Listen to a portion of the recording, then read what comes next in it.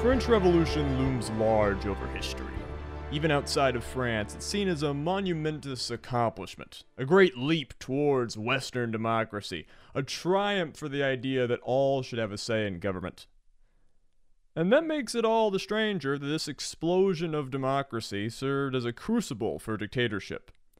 In the end, the rule of the many led to the rule of the one, which at the time was exceptionally popular. Welcome all to No One Is Competent, the premier history podcast about how revolutions fail or change or, in the end, they're just like doing their own thing, man. Like, why do you have to put a label on it?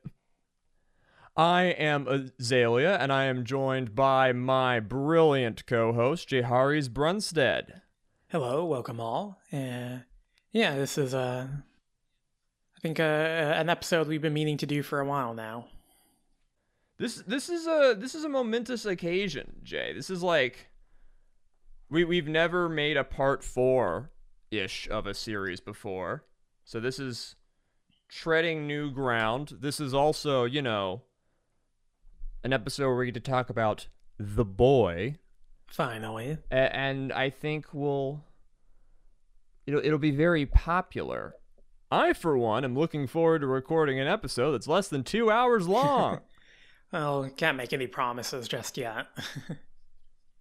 Yeah, around like the 80-minute mark, I might start going on like a long rant about competitive Smash Melee, so stop me if that happens. Will do. Jay, I was thinking about our podcast the other day and how we release every other week. And, that hamstrings a lot of how much we can get in algorithms and our growth and whatnot. But, one, we do this in the time we can do it. But also, I'm really glad that this podcast isn't topical or that we cover stuff that's really in the news a lot. Because this last summer has felt like just every time I sit in front of the microphone, I feel like the entire world is different. Yeah. Like either the Prime Minister of Japan has been gacked, or the Queen is dead, or Iran is in an uprising, or there's war in Ukraine, or like we're sitting here right now as Brazil is about to have probably their most important election in a very long time. I can say that I'm pretty glad that we are not in the business of current affairs. When we did our most recent episode on Brian Kemp, I was thinking this is like a little bit topical for our standards, and that's at the end of the day, an election in one single state. It's not Brazil or whatever. And we didn't cover anything that had happened even in the last just the last 2 months. Yeah. In that episode, which went over better than I thought it would. It's best to leave that kind of thing to the professionals or the people who like to think of themselves as professionals. Yeah. Oh, because that goes so well.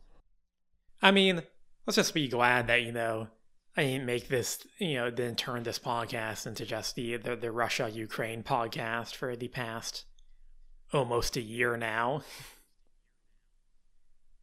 Or, we could take the easy way out and just spend our time reading New York Times deranged op-eds and dunking on them for hours on end. I mean, I don't know why, but that strikes me as a really popular and sustainable source of content. We might do that eventually. I don't want to rule that out. A group of incredibly popular ramblers are very good at doing and have gotten fame and fortune. I'm back to that well. I mean, it can be pretty amusing. As an essayist and as a writer, mask off for a second, I grew up, shall we say, creatively in the anime analysis community. That was like my 16 to 20 years on YouTube. That's where I kind of cut my teeth as a lot of writing before I pivoted to noveling. And that was a lot of weirdness and strangeness and beauty and glory and heinousness. But, like, it was inherently very silly because it was a bunch of nerds talking about Japanese cartoons.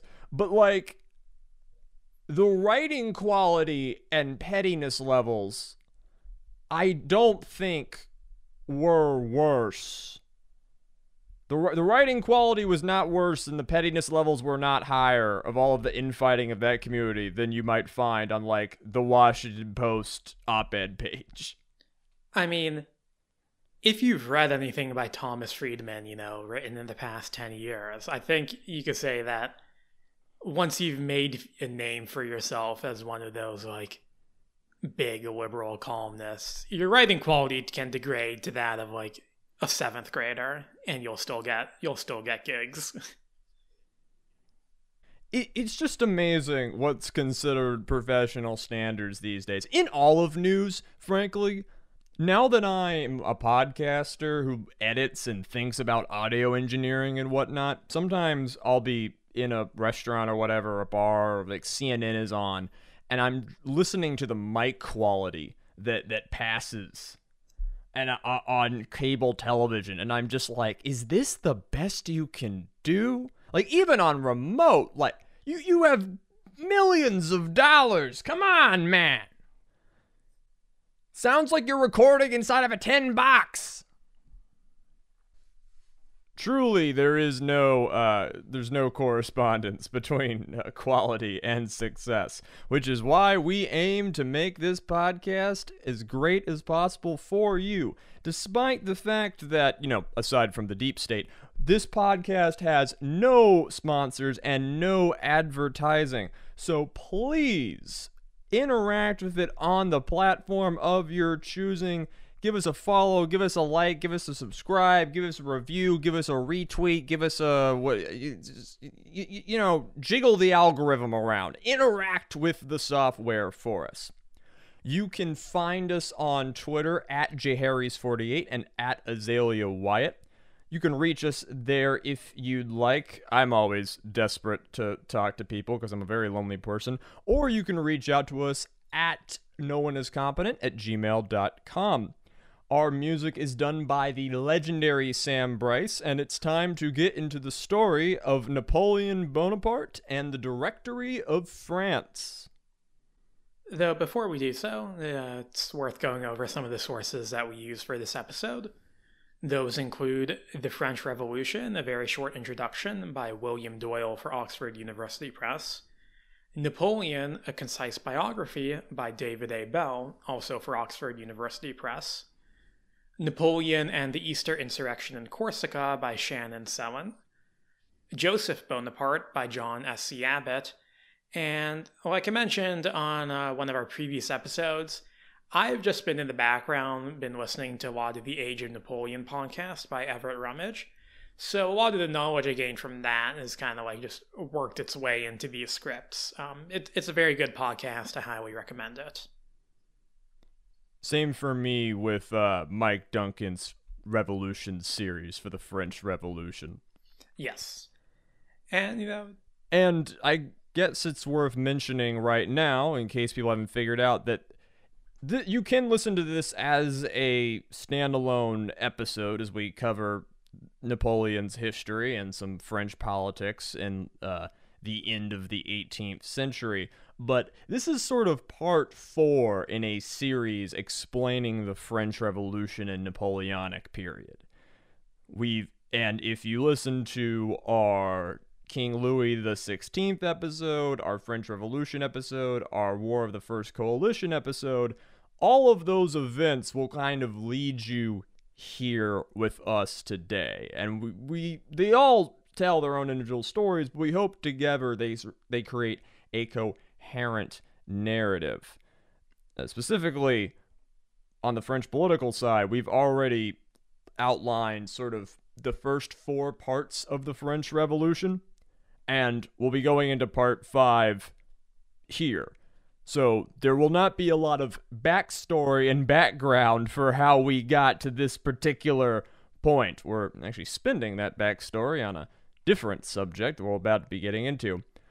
So if you don't want to be confused on the stuff that happened before 1795, get your asses over to those episodes and take a listen, because we're just gonna get started with the directory. Yeah. And, like you said, this is a continuation of our series, but we're going to take a little bit of a step back and to just cover the early life and career of Napoleon Bonaparte. We've already covered his military exploits at Toulon and in Italy in previous episodes, but we haven't really talked about his background and rise to prominence. And since Napoleon will be the central actor in our upcoming episodes on the Napoleonic Wars, it's worth providing a bit of that biographical information now. Napoleon, I think, is one of the individuals with the greatest number of biographies written about him in all of history. We won't be doing a comprehensive biography. There are plenty of those you can find. Sure. You can make an entire podcast about that. Everett Rummage did. This is one of the guys of history. Genghis Khan, Hitler, George Washington, Churchill. This is probably one of the top 5 historical names known. And we'll be getting into why people know his name. I actually didn't know. I knew a lot of the clinical about Napoleon, the stuff to pass your AP Euro test before we started this podcast. But I never knew much about his personality, about his worldview, about what made him so exceptional. One of the things we'll get into is that though the man was undoubtedly skilled, there's many, many timelines where he was just a very good officer in the French military. Oh, for sure. Because things tilted the way they did, and he was often in the right place at the right time and made the right decisions at the right time, he winds up controlling a significant chunk of the planet. And it's amazing to think about how many people in history are the not Napoleon Bonapartes. Yeah. The people who also had the capacity to do this, just never got the shot. Yeah. After we talk about Napoleon, we'll shift to discussing the Directory, which is a government that ruled France from 1795 to 1799, and which was both propped up by and eventually overthrown by Napoleon Bonaparte. Probably worth discussing from a meta standpoint. Jay, could you kind of talk a little bit about the historical argument over where people like to declare the French Revolution as, quote, over? And because, in reality, that's kind of a dumb thing to do, but it's a thing that people like to do. So could you discuss kind of the meta of how people see it? Sure. I think a lot of people will use 1799. We'll get to that. That's when the Directory is overthrown and replaced by the French consulate. And the French consulate is a thoroughly undemocratic government. In many ways, it's mostly just a vehicle for Napoleon's rise to power. And therefore, 1799 is a popular end date for the end of the revolution. Some will use 1795 and, the rise of the French Directory, because, again, they see the Directory as pretty unrevolutionary in many ways, counter-revolutionary, arguably. Sure. So between the two, if I had to pick one, I would lean towards 1799. I think that's a little bit more popular of a date. And I think it's a little bit better because at least during the years of the Directory, there are some pretty large-scale efforts to try to move politics back in a more revolutionary direction. They'll fail, but the efforts are made. Whereas from 1799 onwards, the more revolutionary elements of French politics are very clearly, not effective. Yeah. And another thing that makes this hairy is that this is all, the French Revolution is often equated with democracy, which I would argue, and I think you could probably, has already been argued by our previous episodes, is a little bit of a misnomer. But if you're saying, oh, the French Revolution was ended and then Napoleon became a dictator, autocrat, whatever you want to call him, consul, fucking weeb. Really, I mean, the system was always questionably democratic, but after the fall of the Girondins, like, calling any French government democratic was really full shamtown, Yeah, for sure. I don't even think that the Directory was significantly less democratic than, say, Robespierre. Yeah. But we'll get into that later. I guess I should start with the boy. Our Napoleon Bonaparte backstory. I wonder how popular the name Napoleon was. Like, was that a weird name for the time? Or did you know, like, 4 Napoleons growing up in Corsica? I haven't read too much into it. My general understanding is that, like, it was not super popular, but it was also not, like, unheard of. It was like a mid-tier Corsican name. Like, obviously, believing in nominative determinism is stupid, but as a writer, a man named Napoleon Bonaparte is gonna do something of significance in this world. Sure, he would have been glad to hear that. Solid A-tier name. It is, yeah. All right. This dude was born on August the 15th of 1769, nice, in Ajaccio, Corsica.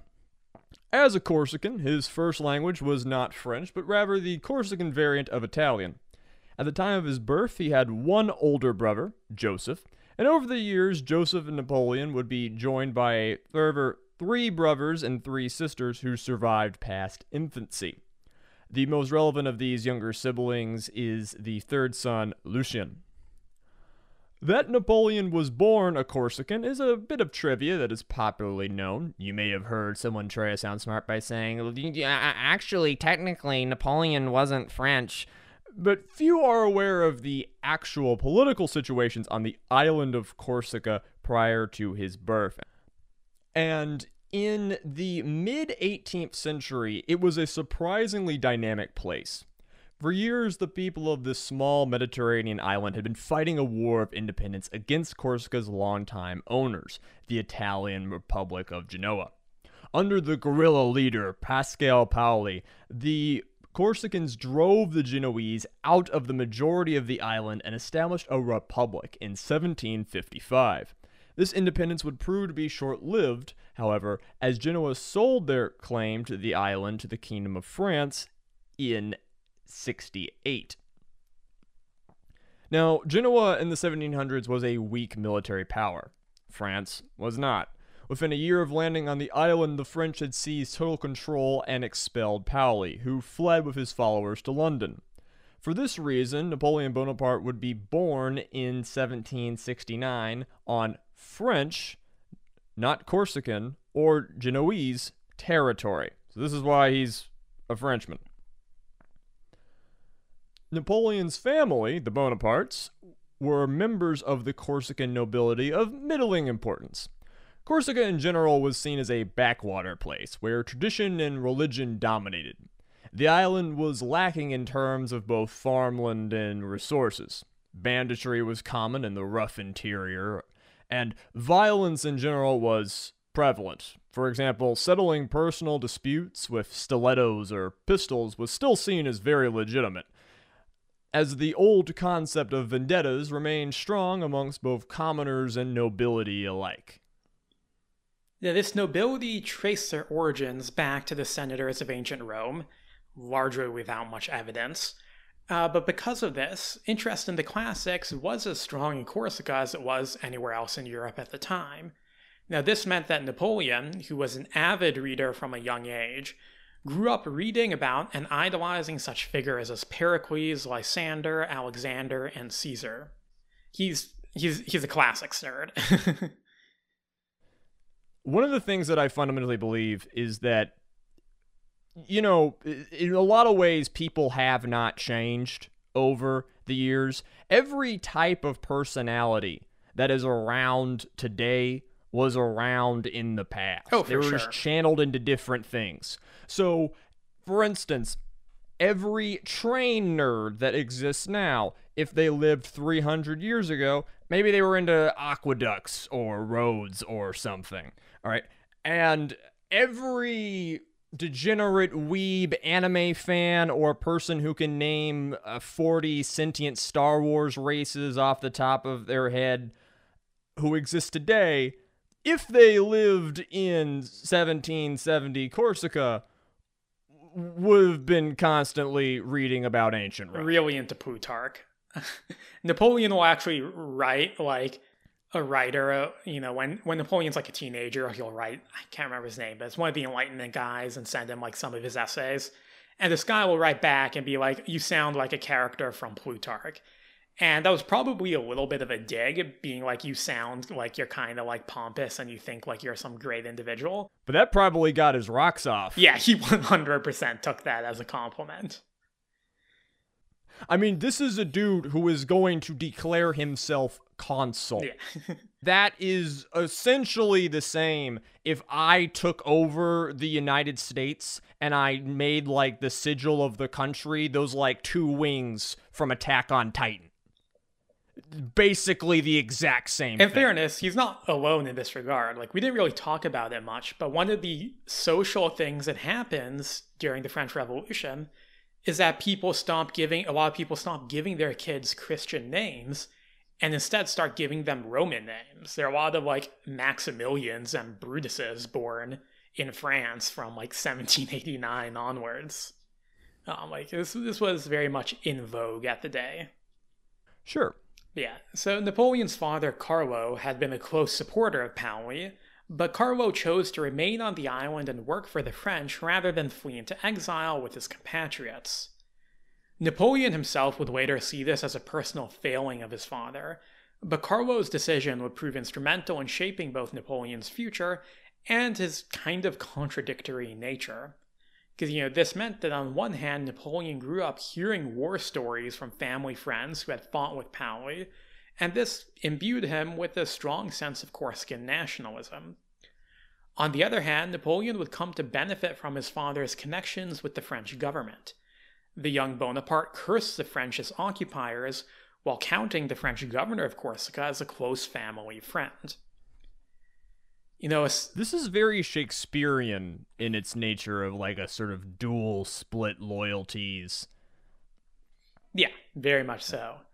Good writing. Good writing. And you can get a sense for Napoleon's nationalism and propensity for grandiose statements in the letter that he would later write to Paoli, in which he stated, quote, "I was born as the fatherland was dying.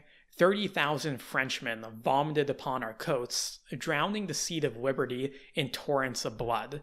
This was the spectacle that first impressed itself upon my sight." So I guess young baby Napoleon was already very concerned about the French occupation. Despite personal feelings, both Joseph and Napoleon were sent for education in France at a young age. Joseph became a lawyer, and Napoleon became a soldier. From the age of 9, Napoleon attended a military academy in Brienne, which probably totally didn't mentally and sexually scar him and leave him with PTSD that would make him a cruel person for probably the rest of his life. His foreign background and Corsican accent made him a prime target for intense bullying. That's one thing you have to remember about every nobleman who grows up in this period of history is like all these guys spend most of their formative years at all boys boarding schools where they're probably like getting hazed and they know at least 4 friends who have been raped, and it's really fucking toxic. I've read more about like the British boarding school culture than the French, but it's pretty wild. And it kind of makes sense when you think of like a lot of the British creatures of empire spent their formative years being abused by their upperclassmen. Yeah, a system.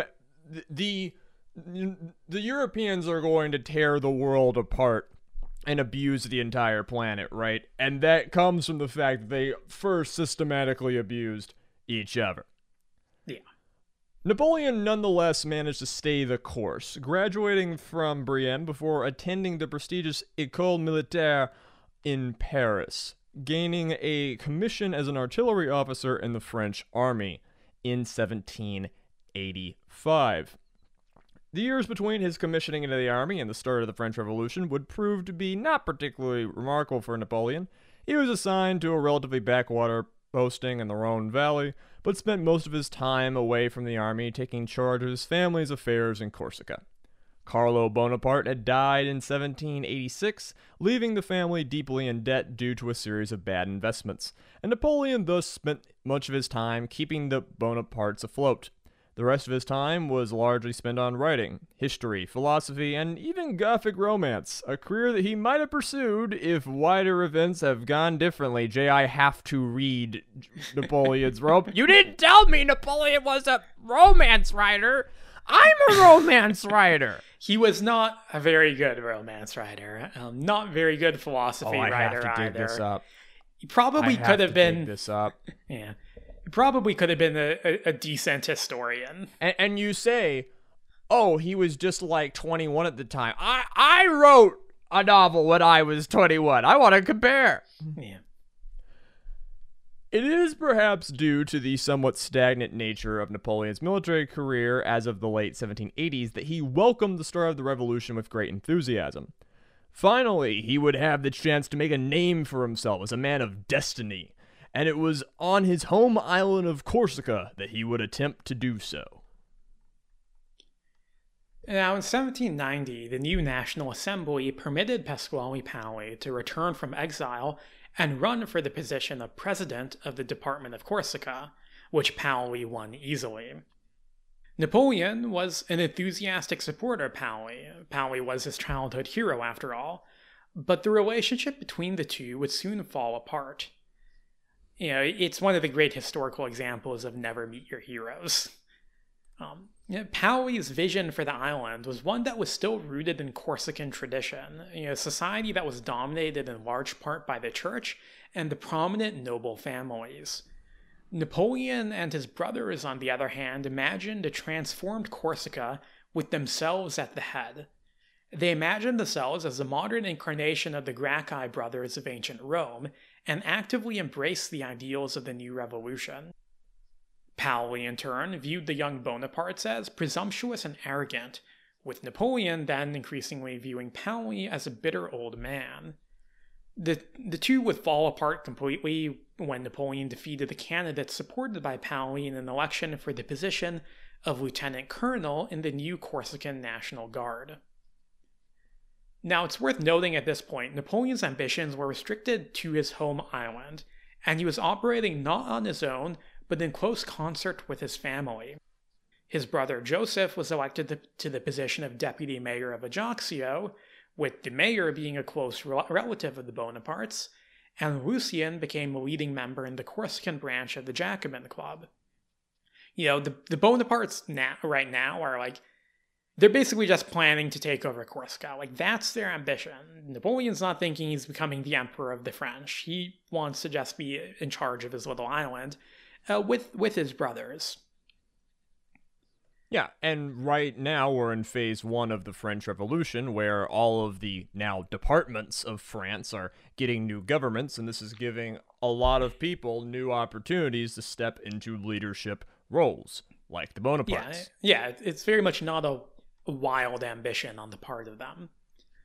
Now, the Jacobin connection would win the Bonapartes a powerful supporter in the form of Christophe Salicetti, who is a Jacobin politician and Corsica's representative in the National Convention.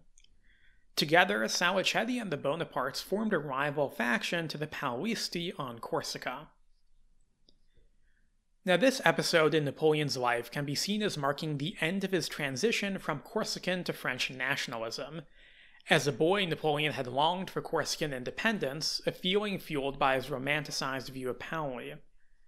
While he had increasingly become accustomed to French culture and society throughout his school and military career, some of this longing for Corsican independence remained. By now, however, Napoleon and his brothers saw Corsica's future as lying with France, not apart from it. Alas, Napoleon's political and military career in Corsica would not prove to be a fruitful one. On Easter Sunday of 1792, a conflagration in Ajaccio resulted in a National Guardsman being shot, prompting Napoleon to open fire on the people of his hometown, which might become a bit of a habit. At least 3 civilians were killed before the National Guard was forced out of the town by generally pro-Catholic anti-revolutionary mob. Historically speaking, cops have always acted exactly like cops. Napoleon planned to lay siege on his hometown, even cutting off the water supply, but the local regular army garrison refused to cooperate with him. Eventually, Paoli's government was forced to intervene and calm the situation down. The irate Paoli berated Napoleon for losing control of the situation, and the local army commander sent a letter to Paris accusing Napoleon of incompetence and murder. So, Bonaparte quickly departed Corsica for Paris in order to both defend his career and wait for things to cool down a little bit back home. Now, for those of y'all who've been paying attention to the dates, you know what's about to happen, and fortunately for Napoleon, the outbreak of the War of the First Coalition meant that no one in Paris cared about a minor riot in far-flung Corsica. Napoleon kept his commission and was even promoted to the army rank of captain due to the army's desperate need for officers, many of which are fleeing in droves. Napoleon's brief stay in Paris would give him a front row seat to the chaos of the revolution. On June the 20th, Napoleon bore witness to the storming of the Tuileries Palace by the Parisian mob, who seized King Louis XVI and dressed him in a Republican outfit before letting him go. Napoleon saw the fact that the royal guards had refrained from firing on the mob as a sign of weakness, saying that it, quote, set a dangerous precedent, and that the king should have ordered his men to open fire. Napoleon's opinion would prove prescient on August the 10th, when the mob again stormed the Tuileries in response to the Brunswick Manifesto, and violently murdered hundreds of royal guards. Napoleon was once again near the scene of the action, and later claimed the sight of mutilated remains of the Tuileries guards affected him the most out of all of the battlefields he had witnessed. In my research on the French Revolution, I will say, like, a lot of those guys got hacked apart with, like, butcher knives and pikes and whatever was sitting around. Like, they weren't all shot. It was pretty bad. It was very brutal. Napoleon is, I have no doubt that Napoleon is going to, in the past, when reflecting on his place in the revolution and whatnot, lie and say what he needs to say to be politically expedient and whatnot, but if you're talking about the great acts of horrific butchery you see on August the 10th, you're not necessarily lying. I don't... Yeah, for sure. I believe him. I do as well. The reason why we mention these incidents is not just because they're interesting stories, but because Napoleon's stay in Paris in the summer of '92 gives us a good bit of insight into his beliefs and ideology. It can be a bit difficult at times to really pin down these beliefs. An uncharitable view would be that Napoleon lacked any firm ideology and instead gravitated towards what was most dominant or useful at any given time. As a young boy in Corsica, he was a Corsican nationalist. In France, he adopted the more moderate beliefs of the Enlightenment. By '92, he'd become a Jacobin. But it's important to remember, he's like 27 at this point, right? He's even younger than that at this point, I think. Yeah, so his... Yeah, he's 23 yet. Of course his ideology's sliding all over the place. He's my age! Yeah. He's younger than me right now! Now, it would be unfair to say that Napoleon did not believe in the ideals of the revolution. He genuinely believed in meritocracy, and opposed the institutions of the Ancien Regime as inefficient and superstitious. His engagement with the Enlightenment stemmed from genuine intellectual curiosity. Remember, this guy is writing philosophy and whatnot. He believes in things. He's thought about this stuff, even if he's not like a dyed-in-the-wool, drank the Kool-Aid dude on it. He's thought a lot about it. What we can say with more certainty is that Napoleon despised weakness and valued strength. His dislike of the Bourbon monarchy ultimately stemmed not from philosophical disapproval of the concept of monarchy, but instead from his correct view that the king and his supporters were fucking stupid-ass bitches, which is not what Jay wrote in the script. In a letter to Joseph, he wrote about the events of August the 10th that, quote, "If the king had showed himself on horseback, the head of his troops, he would have gained the victory." And while this is perhaps debatable, by August, Louis was never getting the mood of the city back. It is true that the king failed to show any degree of personal military leadership throughout the revolution, which we pointed out in our episode on him. Similarly, Bonaparte came to support the Jacobins not because he shared their ideological extremism, but because he viewed people like Robespierre as men of action who got things done. And as we discussed in our podcast, Robespierre did get a lot of things done. Yeah. Related to his thoughts on strength and weakness was a strong belief in order and authority and a dislike of the mob. Remember, this guy is a part of the nobility. Like, he grows up being told that he's better than the rabble, and he probably doesn't know a lot of them and probably thinks they're kind of scary. Even though he was on the same political side as the Parisians who stormed the Tuileries, he deplored their disorderly conduct. Napoleon viewed such mob action as not desirable, but instead a symptom brought about by weak leadership.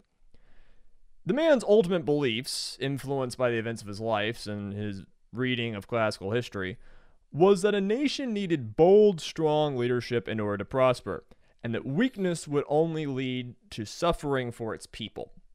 One could certainly see how he would come to later insert himself in the position of that strong leader. This guy is Heydrich. Like this guy strikes me as one of the... There are a lot of people in history and the world who think they're hot shit. Who, this is a gifted kid, right? Like, who are told that, who get all the good grades, who read all of the classics, and who see history as a series of protagonists, and that they have the right to be the next protagonists. And these are people who respect, like, efficiency and getting stuff done, action for action's sake. And they can very much... will kind of just go to the side of whoever's doing the action.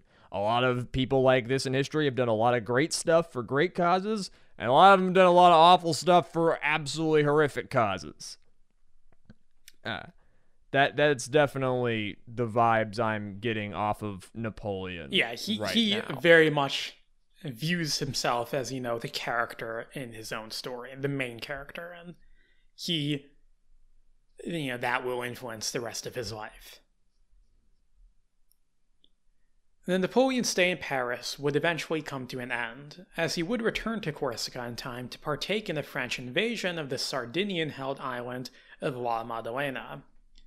Bonaparte's National Guardsmen would acquit themselves well during the operation, but ultimately the French were defeated due to either incompetence or an intentional lack of initiative on the part of the Paolisti officers who were in overall command. It's one of the things that we will never know for sure, but a lot of people do think that Paoli basically sabotaged the operation. And Paoli... I feel like I want to see a dramatic HBO story about Paoli and Bonaparte. And yeah, it could be neat. Now, the National Convention had already come to suspect Paoli of being counter-revolutionary, and this defeat would be the final straw in their relationship with the Corsican president. The Bonapartes felt similarly. Napoleon accused Paoli of treason in all but name, stating that the operation had been set up to fail, and his brother Lucien went further in denouncing Paoli as a traitor in a speech to the Jacobin Club of Toulon, accusing him of secretly collaborating with the British, which was true.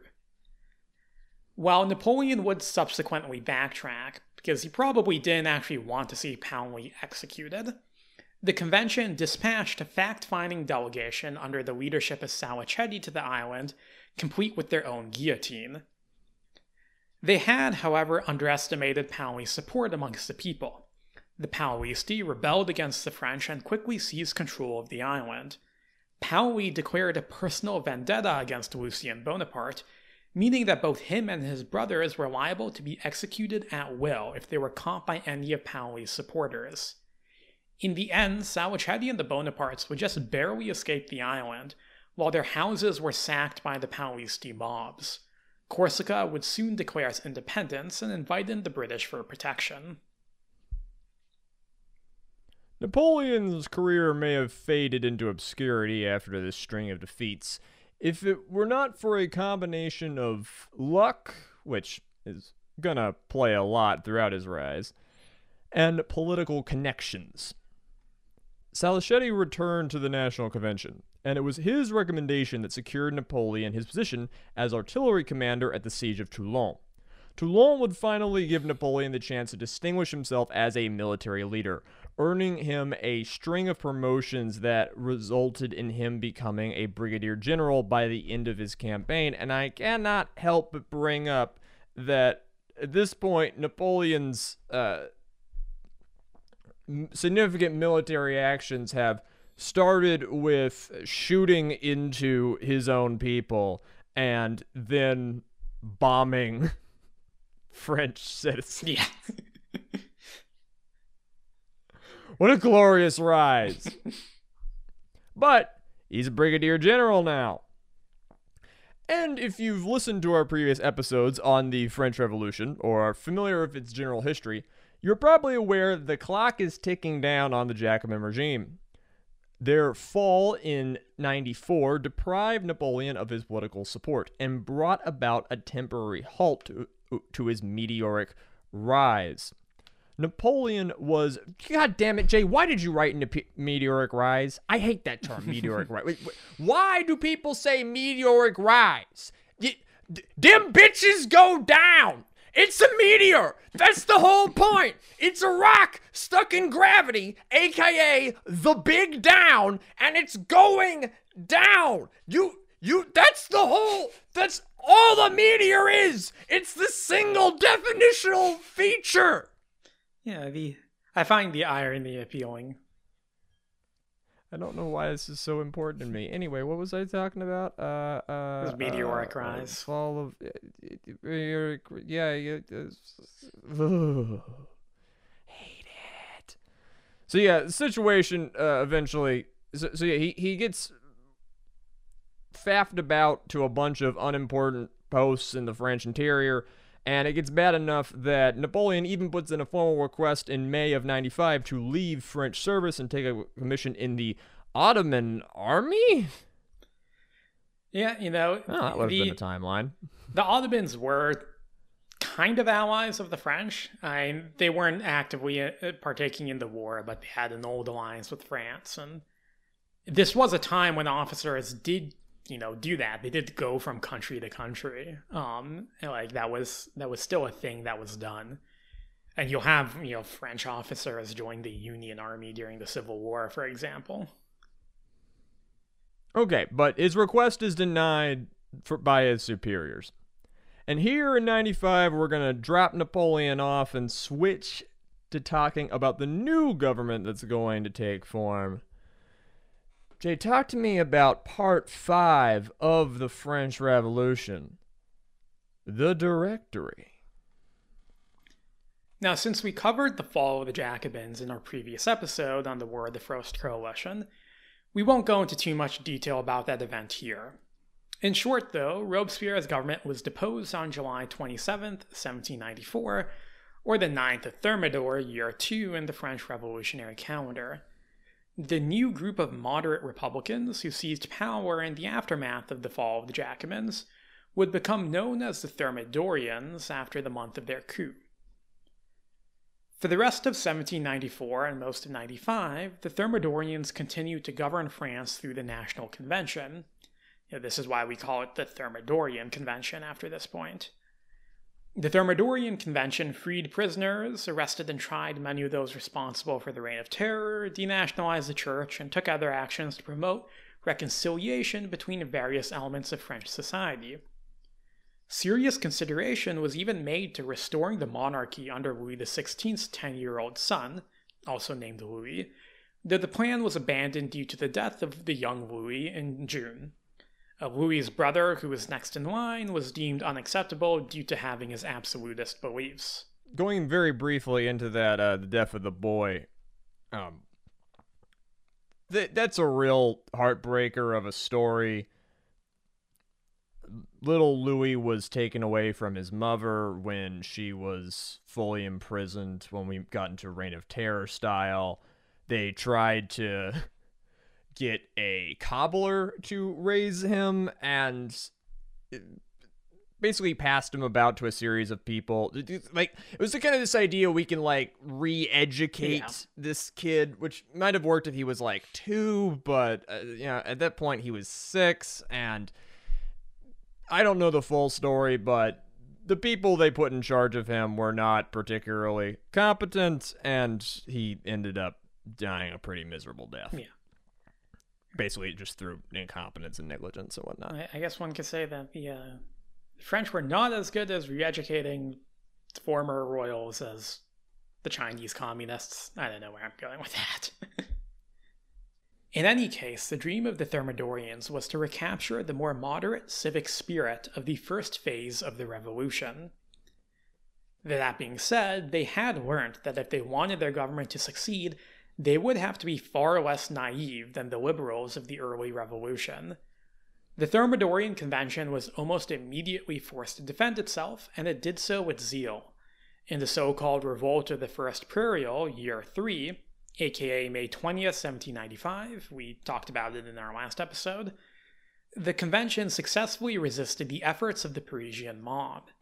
This event marked the end of the mob's dominance over French politics, and displayed the fact that the government had now, perhaps for the first time since the start of the revolution, an army that could be relied upon to put down these kinds of uprisings.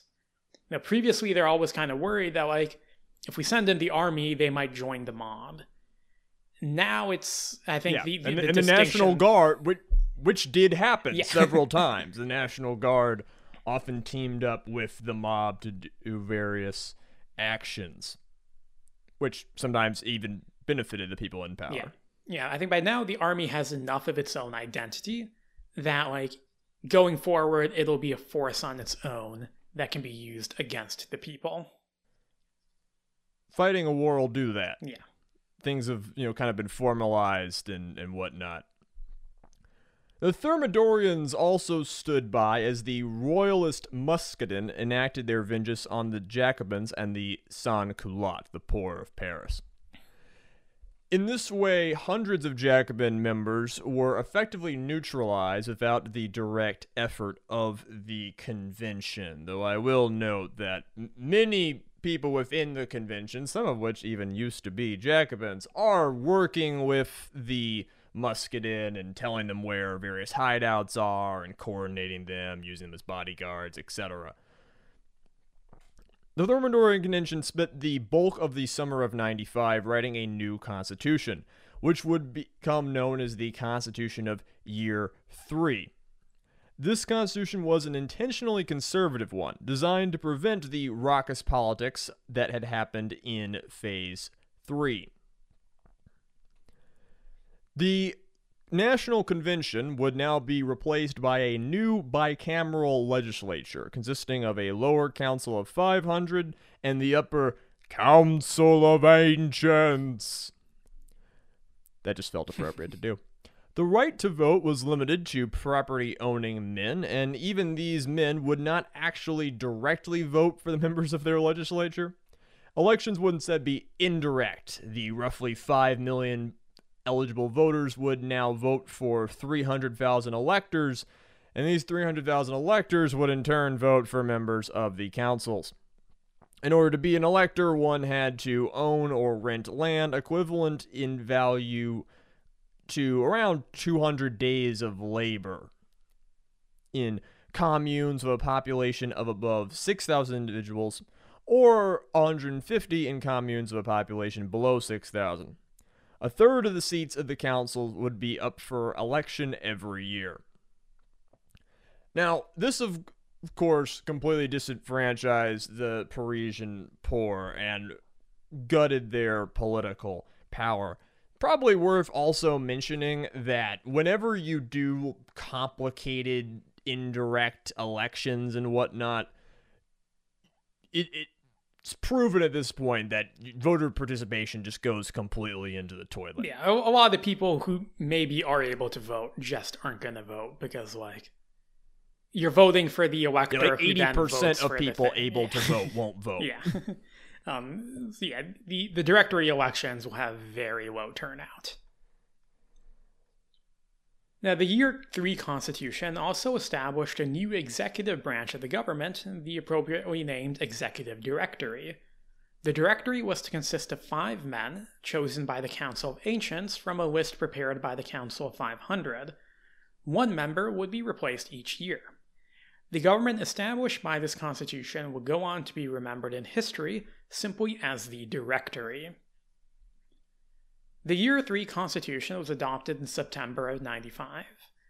As evidence of their pragmatic approach to maintaining power, the Thermidorian Convention did not simply set aside their seats and allow a new legislature to be elected wholesale. That's how it was done back in 1791.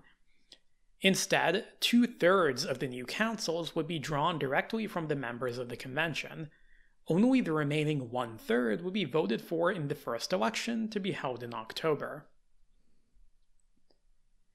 This 2/3 rule infuriated the royalists, who had hoped that an upswing in royalist sentiment during the Thermidorian reaction would result in a strong electoral showing for their candidates. The Thermidorians, however, had no intention on seeing an absolutist Bourbon restoration. They had allowed the Muscadine free reign to suppress the far left out of pragmatism, not out of a love for their cause. In early October, the Royalists took to the streets of Paris in an attempt to march on the convention. The Thermidorians had been aware of a Royalist plot for some time now, and the defense of their government had been assigned to Paul Barras, one of the leaders of the Thermidorian faction. Now, Barras had previously participated in the siege of Toulon, making him an acquaintance of Napoleon Bonaparte. He was impressed by Napoleon's service during that campaign, so he called upon Napoleon to defend the Directory from the royalist mob. Nothing bonds two elitists like bombing civilians, let me tell you. On October the 5th, 1795, French army forces under Barras and Napoleon successfully put down the Royalists. Napoleon opened fire on the Royalists with a canister shot from his artillery. The so-called 13th Vendemiaire was no great battle, but would prove important in establishing Napoleon's reputation in the eyes of the Thermidorians. Napoleon would go on to say that the crowd broke at a whiff of grape shot, which would go on to become a very famous way to say I used state power to coerce a mob. And for those who don't know what grape shot or canister shot is, basically you're taking your cannon, instead of putting a solid iron ball in it, you're just putting a bunch of tiny little balls. You're basically using a cannon as a shotgun. It's buckshot. Yeah. It's buckshot. Yeah, you're shooting a giant shotgun at a crowd of civilians. Turns out to be very effective. The 1795 legislative election did ultimately take place in late October, and the Thermidorians won 42% of the seats, with the remaining 58 being split between constitutional and absolute monarchists. Following the formation of the new councils, the first 5 members of the Directory were chosen. The most prominent members of the new body were the aforementioned Paul Barras and the former Committee of Public Safety Minister Lazare Carnot, who generally hated each other. Barras would prove to be the more politically capable of the two, and through his political scheming would win the support of two of the other members of the Directory and establish himself as the most powerful man in the government. So remember, the way the Directory is supposed to work is like one was elected each year. Yeah. And after 5 years. But the first 5 are, of course, elected at the same time. So they're like, one of us of the original 5 will just go in the first year, and then we'll elect a new guy, and another one will go in the next year. And in order to make it fair, we're going to have who goes first be drawn randomly by lots, which were totally not rigged, which is totally why the least relevant members of the Directory got pulled out first. It's definitely not by any sort of shenanigans that Barras remained on the Directory for its entire existence and never drew the bad lot. Yeah, but Barras is the most powerful guy in the French government going forward for the next few years. He's effectively in charge. Now, the new Directory had 3 main tasks: prosecuting the ongoing War of the First Coalition, stabilizing the French economy, and ensuring its own survival. We can also maybe tack on a 4th task, which is enriching itself. Barras was notoriously corrupt, even by the standards of the day. He made a lot of money off of this gig. Yeah, I would argue that the Directory was not actually significantly different in sort of its cynicism than other phases of the revolution. But the rate of graft did increase. Yes, for sure. Robespierre wasn't, taking bribes, quite famously. Barras, very much a man open to bribery. Now, we're not going to talk much about the War of the First Coalition. We already did a whole episode on it. The Directory took charge of the situation during a relatively good time. By 95, both Prussia and Spain had left the war, and actually Spain was switched sides.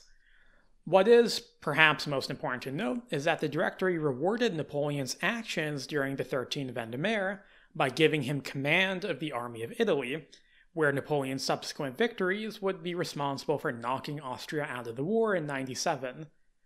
Now, Napoleon himself represented France during the negotiations that led to the Treaty of Campo Formio with Austria, and it's really this act, combined with those victories, that made him a hero in the eyes of the French army and the people.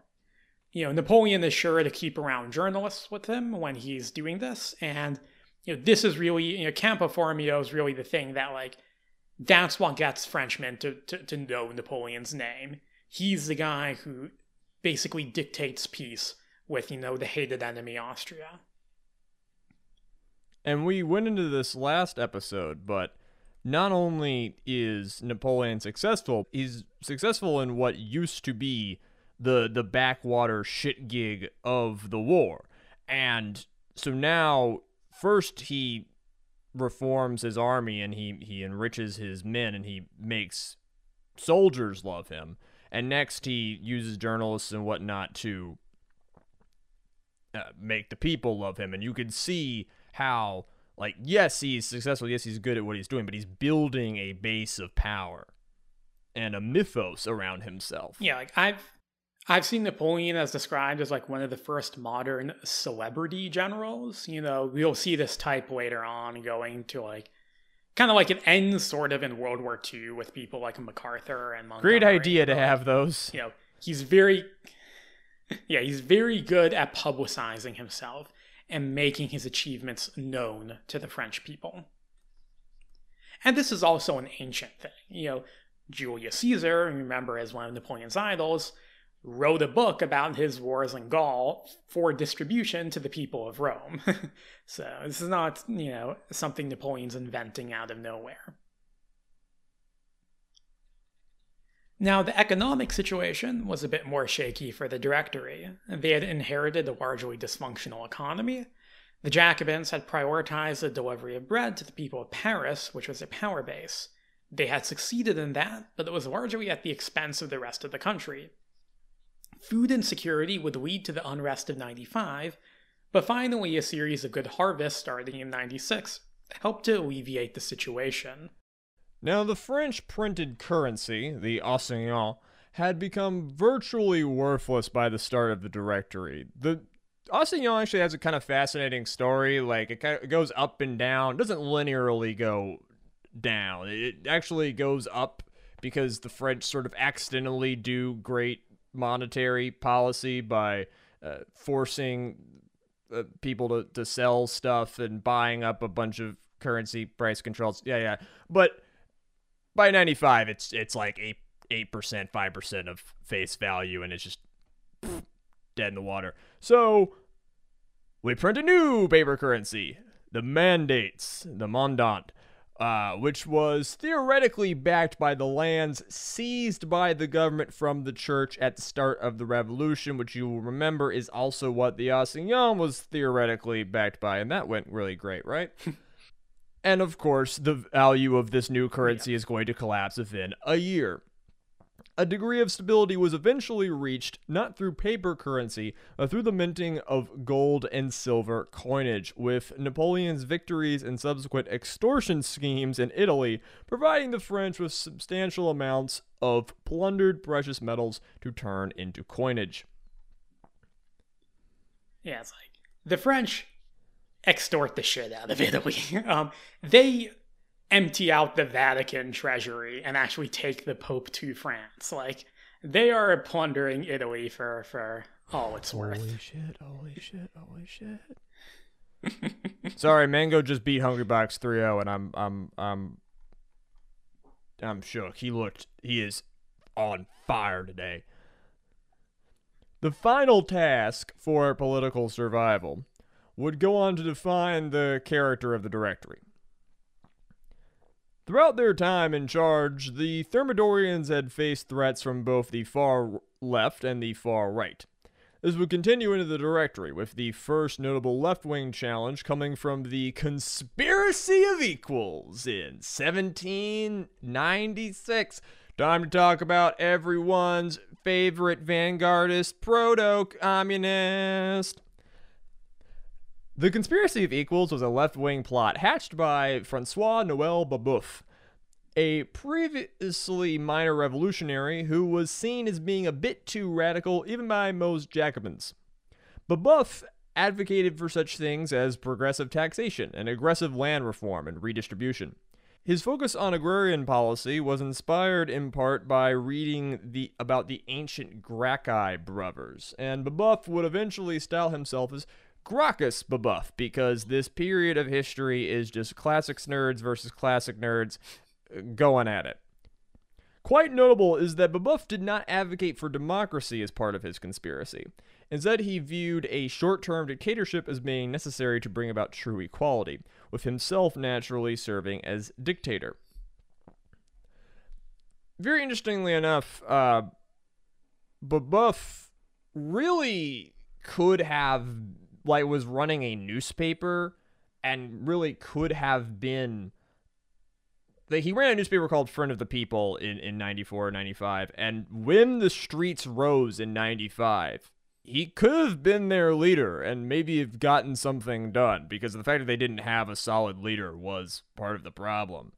But instead, Babeuf's conspiracy took the form of a sophisticated underground plot involving an alliance of cells, mostly led by former Jacobins, united by the desire for insurrection, revolt, and the Constitution of 93. The sophistication of the conspiracy, combined with Babeuf's ideology, have led to many viewing him as a proto-socialist. Their plan was to infiltrate military and police units and incite rebellions across the country. In spite of their efforts to ensure secrecy, the conspiracy was too large to remain unnoticed, and by May of 96, the Directory had gained extensive information on its leaders and plans because they had flooded the thing with informants. On May 10th, the crackdowns began, with Lazare Carnot personally issuing over 200 arrest warrants for the members of the conspiracy. The entire movement was neutralized with great rapidity, and its leaders were put on trial. Most would be exiled, acquitted, or given light sentences, but Babeuf and his associate Auguste Darth were sentenced to death and executed by the guillotine at the end of the month because vanguardism is stupid and does not work. No, the Russian Revolution is not a great example of vanguardism. That's a totally different case. You fucking... It's totally different! Now, with the far left neutralized, it would soon be the time for the Directory to again lash out against the right. As in 1795, the motivation for this drama would be the legislative election. The election of 97 saw the monarchists, led by General Pichegru, win 105 out of the 177 available seats in the councils. Pichegru, however, was soon accused of treason by the directors, with evidence of his treason, which was actually very real, being provided by the army. The Directory soon used this as a pretense to nullify the elections of the royalist candidates in the coup of 18 Fructidor, with the army, including troops sent by Bonaparte, providing the muscle. The coup effectively destroyed the monarchists as a viable political force. Barras also used the opportunity to get rid of his rival Carnot, even though Carnot wasn't actually a royalist. So we see the Directory leaning on Napoleon for the second time to remain in power. And also, this is called, a lot of people say this is the surge towards the right. And it is, but monarchism is still not going to fly in France. And if it's not for any ideological reason, it's because, well, that would mean that we're not in power, says the Directory. And I'm not an expert in the subject, but I believe it makes a lot of sense to me that the army would not be a hotbed of royalism. For one, that was probably selected out in the early days of the War of the First Coalition as a bunch of aristocratic and monarchist officers fled for Austrian lines. And secondly, a lot of the people in the army started in the National Guard and kind of got revolutionary zeal pumped into them. And even if they're a little cynical at this point, especially if you've fought an entire war, you said, we didn't fight and get shot at and whatnot just to go back to having a fucking king. It makes a lot of sense to me that the army would not be, would be against royalism. Yeah. On the part of the directors, a lot of them were regicides. That's to say they voted for Louis' execution. And the Count de Provence, who was the new claimant to the throne, made it very clear that he wanted to return to absolutist power and would punish the regicides. So you're not getting a monarchy restoration with the directors in charge, because they would very obviously be killed if that happened. And yes, the military, like I said, it had by now formed like its own identity, which had been kind of lacking arguably since around 89. And that was one very much based in republicanism and meritocracy. Most of the officers are people who, like Napoleon, were either minor nobility or commoners who had made their way up and replaced all those aristocrats who had fled into exile. So yeah, they have a strong belief in meritocracy and don't want to see a return to the ancien regime. 1798 and 99 would see a return of war to France. War with Britain had never ceased.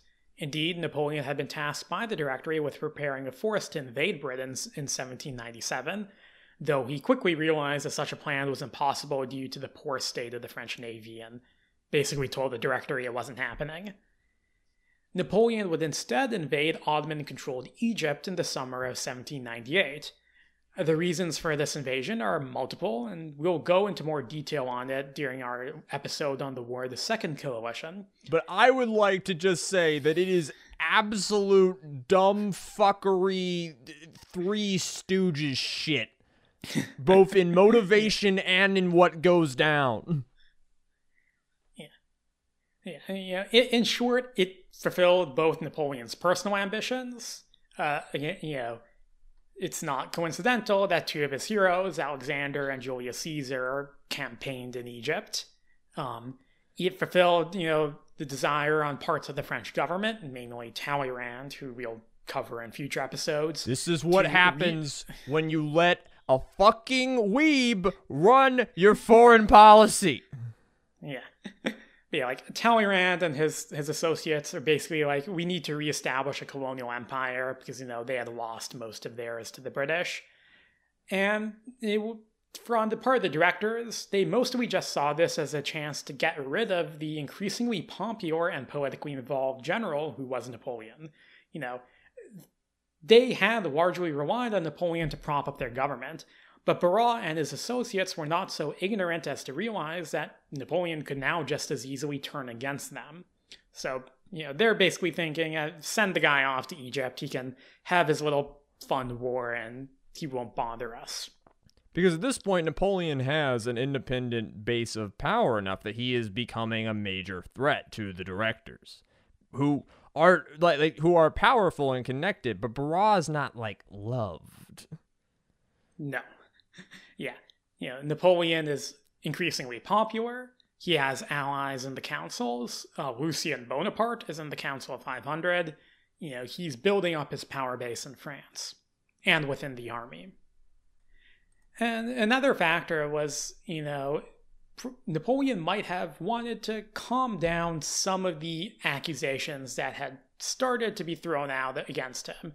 Even though Napoleon was very popular, there were those in the press who were, accusing him of interfering in politics and actually directly comparing him to Cromwell and Julius Caesar. Now, of course, Napoleon himself was probably flattered by this comparison, but nonetheless, he realized that this was not meant as a compliment. People were taking note of the fact that the army was playing an increasingly large role in politics. Then Napoleon turned the Egyptian campaign into a spectacle, taking along with him journalists and scientists in order to portray it as a kind of armed academic expedition. He would win a series of highly publicized victories over the Ottomans, but was then effectively trapped in the Middle East when the French fleet was destroyed by the British at the Battle of the Nile. Just completely trapped in Egypt. He is just completely trapped in Egypt. I know we're going to do, the Egypt expedition, and I should save all these comments for that, but, it's just such a complete clown show that I always am shocked that it even happened as a historical event. Yeah. And this defeat in turn motivated Austria to declare war on France, and the Second Coalition would soon be joined by Russia, a power that had sat out the previous war. Now, the War of the Second Coalition is going to be the subject of a future episode. What's relevant here is the situation created in France in 99, that in many ways was similar to that of 92 or 93. The Italian republics created by France just a few years prior were quickly overthrown by the Austro-Russian army as it made its way through the peninsula. French armies were defeated along the Rhine, and a British force landed in the Netherlands. We're doing everything again, except now the Ruskies are involved. The heightened sense of emergency led to a strong neo-Jacobin victory in the elections of 1799. Throw the old louts out of power, get the new louts into power. This is, classic midterms reversal of fortune politics. And fearing a return of the terror, the anti-Jacobin directors, led by the new member Emmanuel Joseph Cyrier, joined Barras in expelling most of the Jacobins on a technicality in what is properly called the coup of 30 Prairial on June the 18th. So now the Directory is completely done with pretending that they are a democratically elected body drawn from the legislature. Said's desire was not to preserve the Directory, but to replace it and the Year 3 Constitution with a new one of his own design. In this, he needed an ally. Enter General Napoleon, who had left most of his army in the Middle East to fucking rot like a loser, and returned to France after hearing about France's defeats at the hands of the Russians and the Austrians. In actuality, by the time Napoleon arrived, the front lines had been stabilized.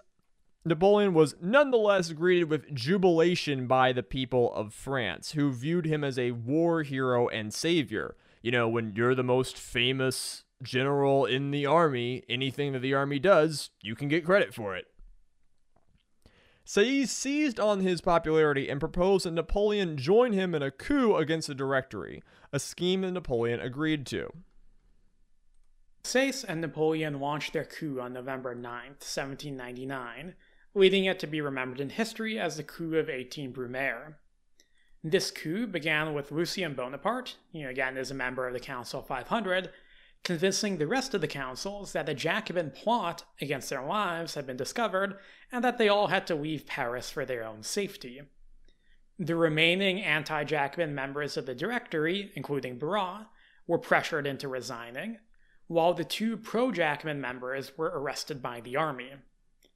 The councils, which had reconvened in the Château de Saint-Cloud outside of Paris, eventually realized that a coup was underway, and angrily shouted at Napoleon when he arrived on the scene. Napoleon and Lucien failed to calm them down, and eventually resorted to telling the grenadiers who were waiting outside that the legislators had made an attempt on Napoleon's life. Hearing of this attack on their beloved general, the grenadiers burst into the chateau and dispersed the legislators. The coup of 18 Brumaire brought about a swift end to the Directory. For 4 years, it had seen off threats from the left and right, increasingly relying on the might of the army to do so. It's fitting, then, that it was eventually surpassed and brought down by the same general who had saved it on at least 2 occasions. Sieyès and Napoleon put together a rump legislative body out of their allies in the Council of Ancients, and used it to pass a new constitution, the Constitution of Year 12. The structure of this new government was largely designed by Sieyès. Now, Emmanuel Joseph Sieyès, who's better known to history as Abbé Sieyès due to him being ordained as a priest, was a moderate revolutionary who had kind of been around the revolution since the early days. It was Sieyès who had wrote the famous analysis of the Third Estate in a 1789 pamphlet. This is Abbé Sieyès. Yeah. Oh, cool. Yeah. Wait, I know. I actually know who we're talking about. Yay. Yeah. Yeah, he's the guy who wrote, quote, "What is the Third Estate? Everything. What has it been hitherto in the political order? Nothing. What does it desire to be? Something." Yeah, Abbé Sieyès is... He was a very popular writer and thinker. Yes. While also never never found himself on the chopping block. Sieyès was, again, a clergyman, a part of liberal clergy who supported the revolution, but he lost influence in the National Assembly due to his opposition to the nationalization of church lands, and thus spent the subsequent years of the revolution on the sidelines. He was actually offered a spot in the Directory in 95, but turned it down. Sieyès yearned for a temperate bourgeois government, one that would be less prone to political mood swings than the Directory, as he put it. In the Year 12 Constitution, he got his wish, at least seemingly so. Now, the government that was created in this new constitution was complicated, arcane, and very undemocratic. We're not going to go into all the details because, spoiler alert, the thing's not going to last very long. But to give you a feel for how it operated, the bills in this new system would be drafted in the quasi-judicial Council of State, modeled after the old royal councils. And then they would be sent to a tricameral legislature, that's 3 houses. The Senate verified the bills and advised the government on their nature. The tribunate debated on bills but could not vote on them. And the legislative corps could not debate bills but instead voted on them based on the tribunate's debate records. Only the legislative corps and the tribunate were elected by the people, and only those who were members of the list of, quote, notables drafted by the government, which were prominent citizens like bureaucrats, scientists, doctors, etc., could run for office. Members of the Senate and Council of State were not elected, but instead picked by the executive branch. And this executive branch would take the form of 3 consuls that would, in theory, be selected from the legislative corps. The 3 consuls were picked prior to the formation of the corps, the first 3 being Napoleon, Sieyès, and Roger Dukas, who's an ally of Napoleon. But this would be a provisional consulate, with the idea of the members stepping down once the legislative corps took form. Sieyès and Dukas did step down in December of 1799, but Napoleon remained, taking the title of First Consul and ensuring that the other 2 consuls would be fairly conservative technocrats who would support him. Sweet Jesus, Jay, this is just poli-sci masturbation. What the fuck is this system of government? It's nightmarish to try to understand. Like, this is one of the strangest constitutions I've ever seen. This is the stuff that you included as an example. That's not the whole thing. Yeah, like, there are even more arcane rules and, like, what different bodies can and can't do and how they're formed and stuff like that. Like, it's a mess. Now, yeah, the concept of the notables and the council state were holdovers from the Ancien regime. But the concept of the tribunate and the consulate were instead reflective of the fact that Sieyès and Napoleon were both Roman history nerds. The term consulate would thus give its name to this era of French governance, which was to last until Napoleon's crowning as emperor in 1804. That being said, Napoleon's basically in charge. The other 2 consuls are his, his cronies. Like, from 1800 onwards, it's Napoleon. And consul, of course, for those who aren't aware, was kind of the equivalent of the Roman Republic's president, shall we say. Yes. It's from ancient Rome. And they had 2 of them. Yeah, they famously had 2 consuls at any given time, and which would lead to some pretty hilarious military defeats when you had, like, 2 consuls who hated each other. Well, wasn't the idea that, like, one consul was supposed to rule at home and the other one would leave the armies? So like, they wouldn't be, like, conflicting? That was the theoretical way it was supposed to work. Like, they would, like, try to undermine each other, quite often. Now, the French consulate was highly undemocratic in nature, leading to many historians settling on 1799 as the end of the French Revolution. That it was not opposed by the mobs of France was proof to its members that the revolution was over. The people no longer had the appetite for upheaval, and the army could now be counted on to defend the government. The whole situation is perhaps best summed up by a statement from Napoleon himself, which was given in a speech in 1800. Quote, "The revolution is safe on my watch.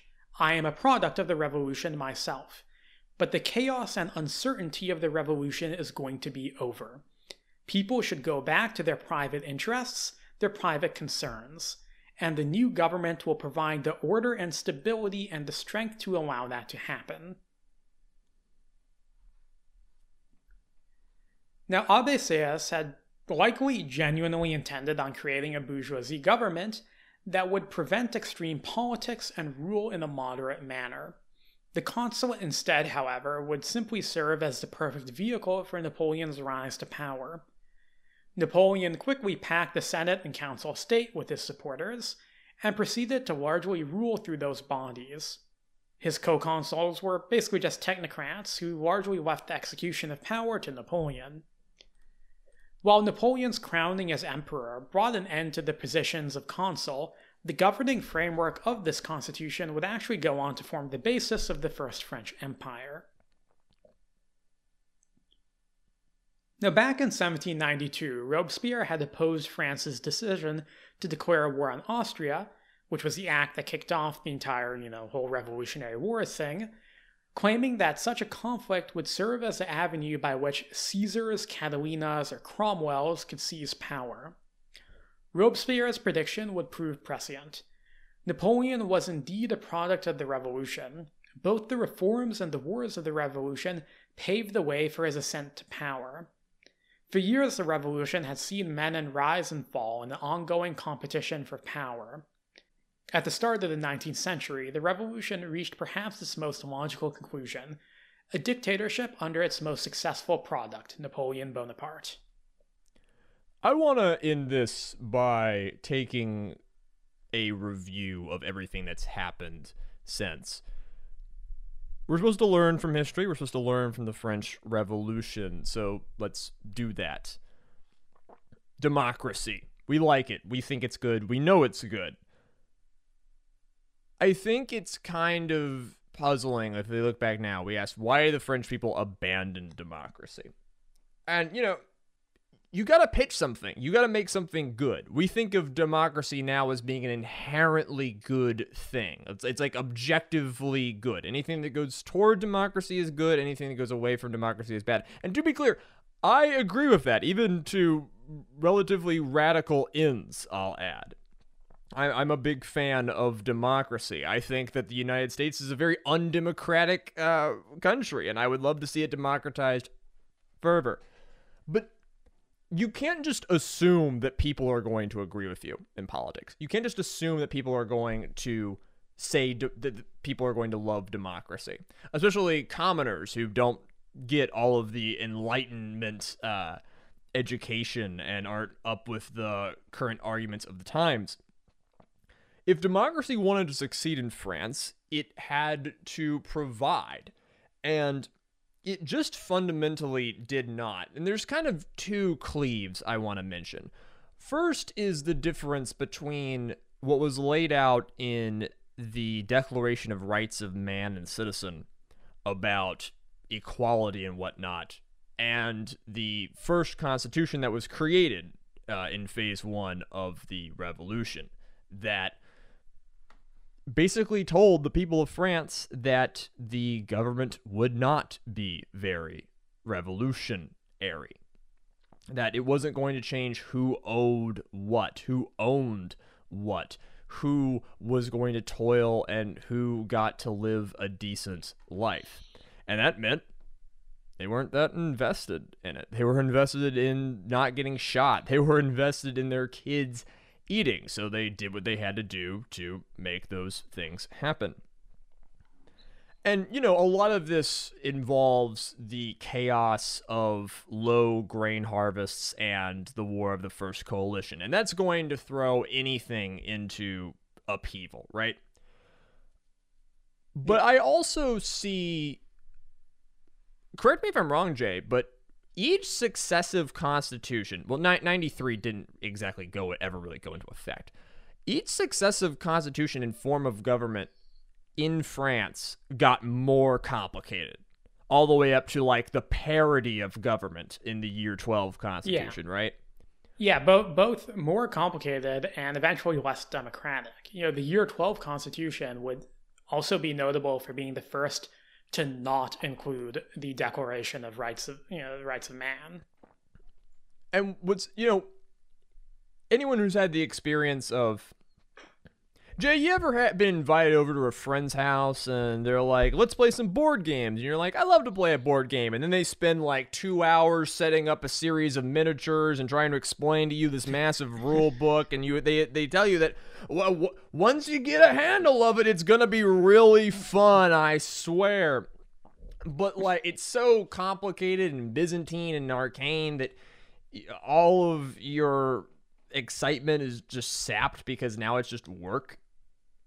That's what they presented the French people with. Like, why are the French people supposed to care about this government? It really hasn't delivered them much. The military is what's delivered them peace and security. Remember, the French people in living memory have had to live through 2 separate paper currencies collapsing on top of price controls and mass executions and tons of shit, okay? I do not see Napoleon taking over the system as being really that anti-democratic or bad or worse than what came before, because fundamentally the French Revolution often failed to provide for the people. What provided for the people was briefly some price controls and state power backed with a lot of repression and violence, but then just the military of France having been reformed by itself and by some smart thinkers, and getting its shit together and winning and securing prosperity for the motherland, which is a thing that had happened many, many times in history in the centuries prior. In a lot of ways, the French Revolution is not that different than things that could have happened 100, 200 years before. Yeah, again, that's why Robespierre directly said that, like, we're going to end up with a Caesar or Cromwell.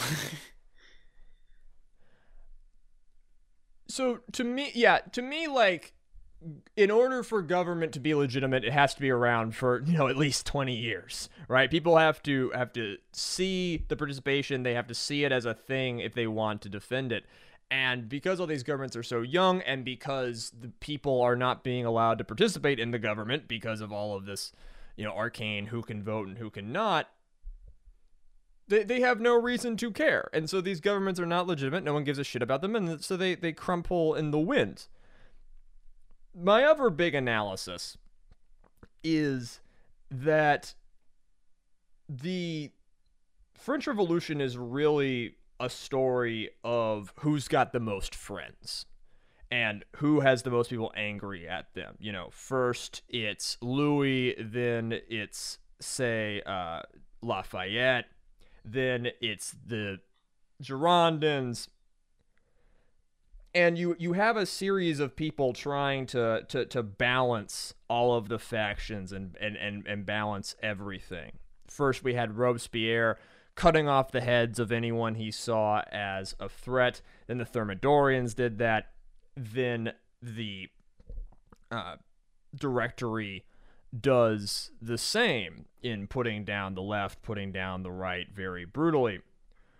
But what you do when you do that, we saw this with the Directory, and before we saw that with Maximilien Robespierre, is when you take out enemies instead of build allies, eventually you leave yourself completely outnumbered and with no one to turn to, and no one thinks you're good for them. And so you get kicked over. So that's like my two big takeaways from the French Revolution is I guess if I say my three big takeaways from the French Revolution are, number one, the people were given no reason to support these increasingly arcane constitutions, and they had no. These constitutions were not nearly as legitimate as, say, even our American Constitution or the current Constitution of France, because they weren't in power, they didn't provide anything to the people, and they held no legitimacy. Second off, when you sort of stand for nothing except enriching yourself and staying in power, you alienate everyone and whatnot. Eventually, why did the mobs of Paris not rise up against Napoleon? Well, they fucking couldn't. The Directory had taken care of that, right? Yeah. And the third thing, my analysis is, honestly, from my perspective, having gone through all this, what's the most important thing about the French Revolution? Well, it was the reforms to France's military. That is what has delivered all of these victories, and now this political situation is the reforms France made to its fighting force, which, as we'll see going forward, is going to be very influential.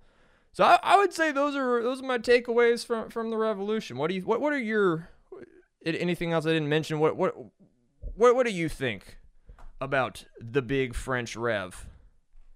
Yeah, I agree completely. I think, the French Revolution very quickly just devolved into a ruthless competition for power between pretty elite politicians who schemed and plotted against each other, but who eventually didn't really have much support outside of, their own, political circles. Barras's fall from power, we didn't really mention that much because it's not some dramatic thing. It's not like the fall of Robespierre. It's Barras basically just gets told by Napoleon, the gig's over, you're done. And he Barras had no power base. He had no way to say no. So he's just kind of just quietly accepts that. in, you know, when you have that sort of competition, eventually you're just going to get somebody come in who wins the competition. And Napoleon does that because he has a power base, he has the army, and he has increasingly the people. And, a lot of people, puzzle about how, or joke about how, the French Revolution ends up with an emperor being installed. But it's not that strange to me. Again, I've mentioned this 3 times now, but Robespierre called it. And a lot of other people also called it. A lot of people are like, we're going to end up with a Cromwell if these wars keep on going on. And the Russian Revolution ended with Stalin. This is a common thing. Yeah. Yeah, it's because, like you said, the warfare and the army is hugely important. And it's something which I think a lot of people maybe overlook. Because a lot, if you take your AP Euro course about the French Revolution, you probably just hear about the politics and maybe a little bit about the warfare. Yeah, last episode we mentioned that the War of the First Coalition is often completely left out in people's understanding of this period, but it's arguably the most important thing. Yeah, the events of the war determine the events of the revolution. The Brunswick Manifesto, the Battle of Valmy, stuff like that decide in many ways the course of the revolution. And thus it's not surprising that, Napoleon would eventually come out of this system, out of the military, to dominate the political scene. I guess the one other thought I have is how fascinating all of the religious stuff in France is at this time. But we've kind of already mentioned all of the national church nationalization and whatnot. If there's a fourth really fascinating thing about the revolution, I would say it's that. Yeah. An experiment with trying to take state control of how people worship. Yeah, and even, create new religions, which most people don't know where. One of the things Napoleon will do is kind of bring about an end to that. Napoleon's not very religious himself. I think he really cares that much for Catholicism, but he realizes that it'll be more effective to rule with the Catholics, instead of against them. I will say about Napoleon that I do agree with him that he is a product of the revolution. And in some ways, the revolution would continue if you ignore, democracy, but instead focus on the ideals of meritocracy, of having a civic code of law. Napoleon will spread that across Europe. I'm sure we'll mention that in other later episodes. But and his government will be a lot more bureaucratic and a lot more efficient than a lot of the revolutionary governments that came before. Yes. Napoleon's government will continue to look more and more similar to what we think of now as a liberal democratic state. And today, a lot of the institutions of France are built on what Napoleon did. And Napoleon is still a revered person in France as basically their founding father. Yeah. Yeah, the Napoleonic Code of Law is the basis of the modern French legal system and the legal systems of countries around the world. So, in a way, the effects of the revolution didn't end just because Napoleon became an emperor. Yeah, and you can easily say that again, Napoleon's rule was not less democratic than other phases of the revolution. Yeah. If democracy is what you're trying to measure, because remember, not a lot of people could vote, and not a lot of people voted. Yep, for sure. This has been a fascinating look. I've kind of often rolled my eyes at the French Revolution because it was so complicated. I never really fully understood it, or I was thought it was overrated. And I still think it's overrated, but now I think it's overrated for different reasons because of all the contradictions. And the contradictions are what make it fascinating to me. The last thing I'll say is I feel like, the American Revolution is so clean. You can also say this about the American Revolution, but it's kind of, much cleaner and in many ways less bloody. The French Revolution, one of the things that makes it a revolution is it's done by poli-sci nerds.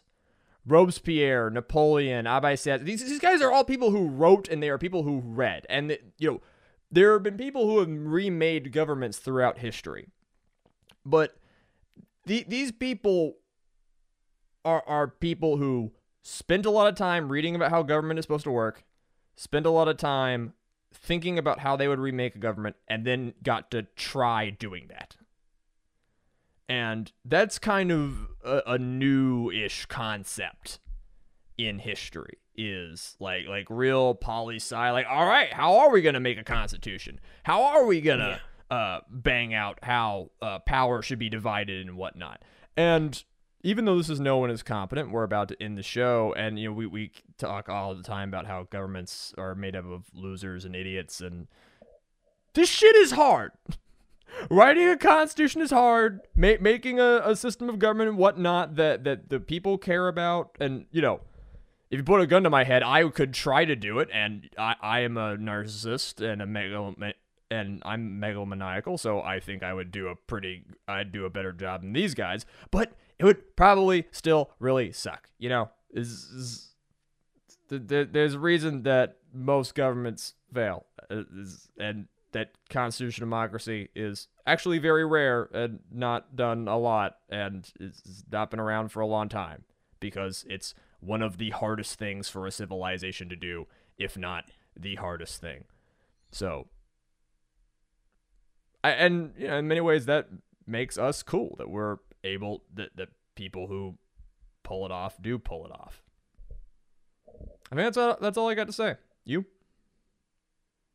No, I think that about covers it. Well, once again, ladies and gentlemen, you can reach out to us at nooneiscompetent@gmail.com. Follow Jay on Twitter at jharrys48. Follow me on Twitter at Azalea Wyatt. I have been posting a lot of sexy photos of myself lately and hilarious comments. I wonder how many people who listen to this podcast know that I'm been doing a lot of basement renovation and drywall work recently. I'm really good with screws. Yeah, give it a year or so, and we'll do an episode on your basement once your house caves in. The Azalea house, Grover house, the Grover basement. I'm really good at installing insulation.